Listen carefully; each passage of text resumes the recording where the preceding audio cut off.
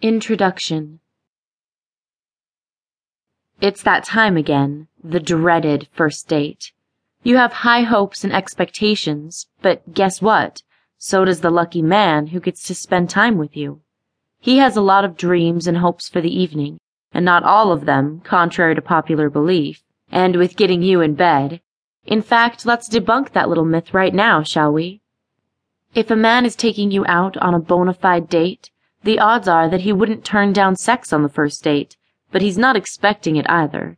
A man who simply wants to get you into bed and nothing more will probably skip the first date altogether and try to find a woman who wants the same thing he wants, to simply scratch an itch and be done with it. And let's be honest, friends with benefits and one-night stands are easy to come by for most guys.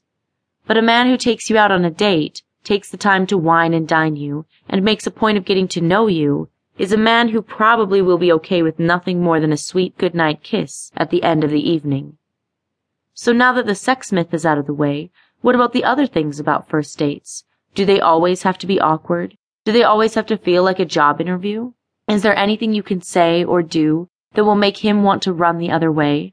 And is there anything you could say or do that will make him fall head over heels in love with you? Is there any way to tell, before you go out with a man, what the date will be like? And beyond the first date, what then? So much emphasis is placed on the first date, but no one ever talks about the second or third date, unless they are discussing when it's okay to have sex with a guy for the first time. The second date and the third date can be just as intimidating, because now the nervousness about first times is gone, but the worries about getting the timing for sex right have come into play. What do men expect of you anyway? That's what this book is all about. We will talk about the things men expect on that first date, how they want the second date to go, and the third, and beyond that. We will talk about when it's okay to have sex with him for the first time, and when it's a really bad idea.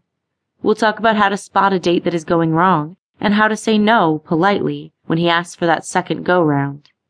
So here's what men expect from the first date and beyond.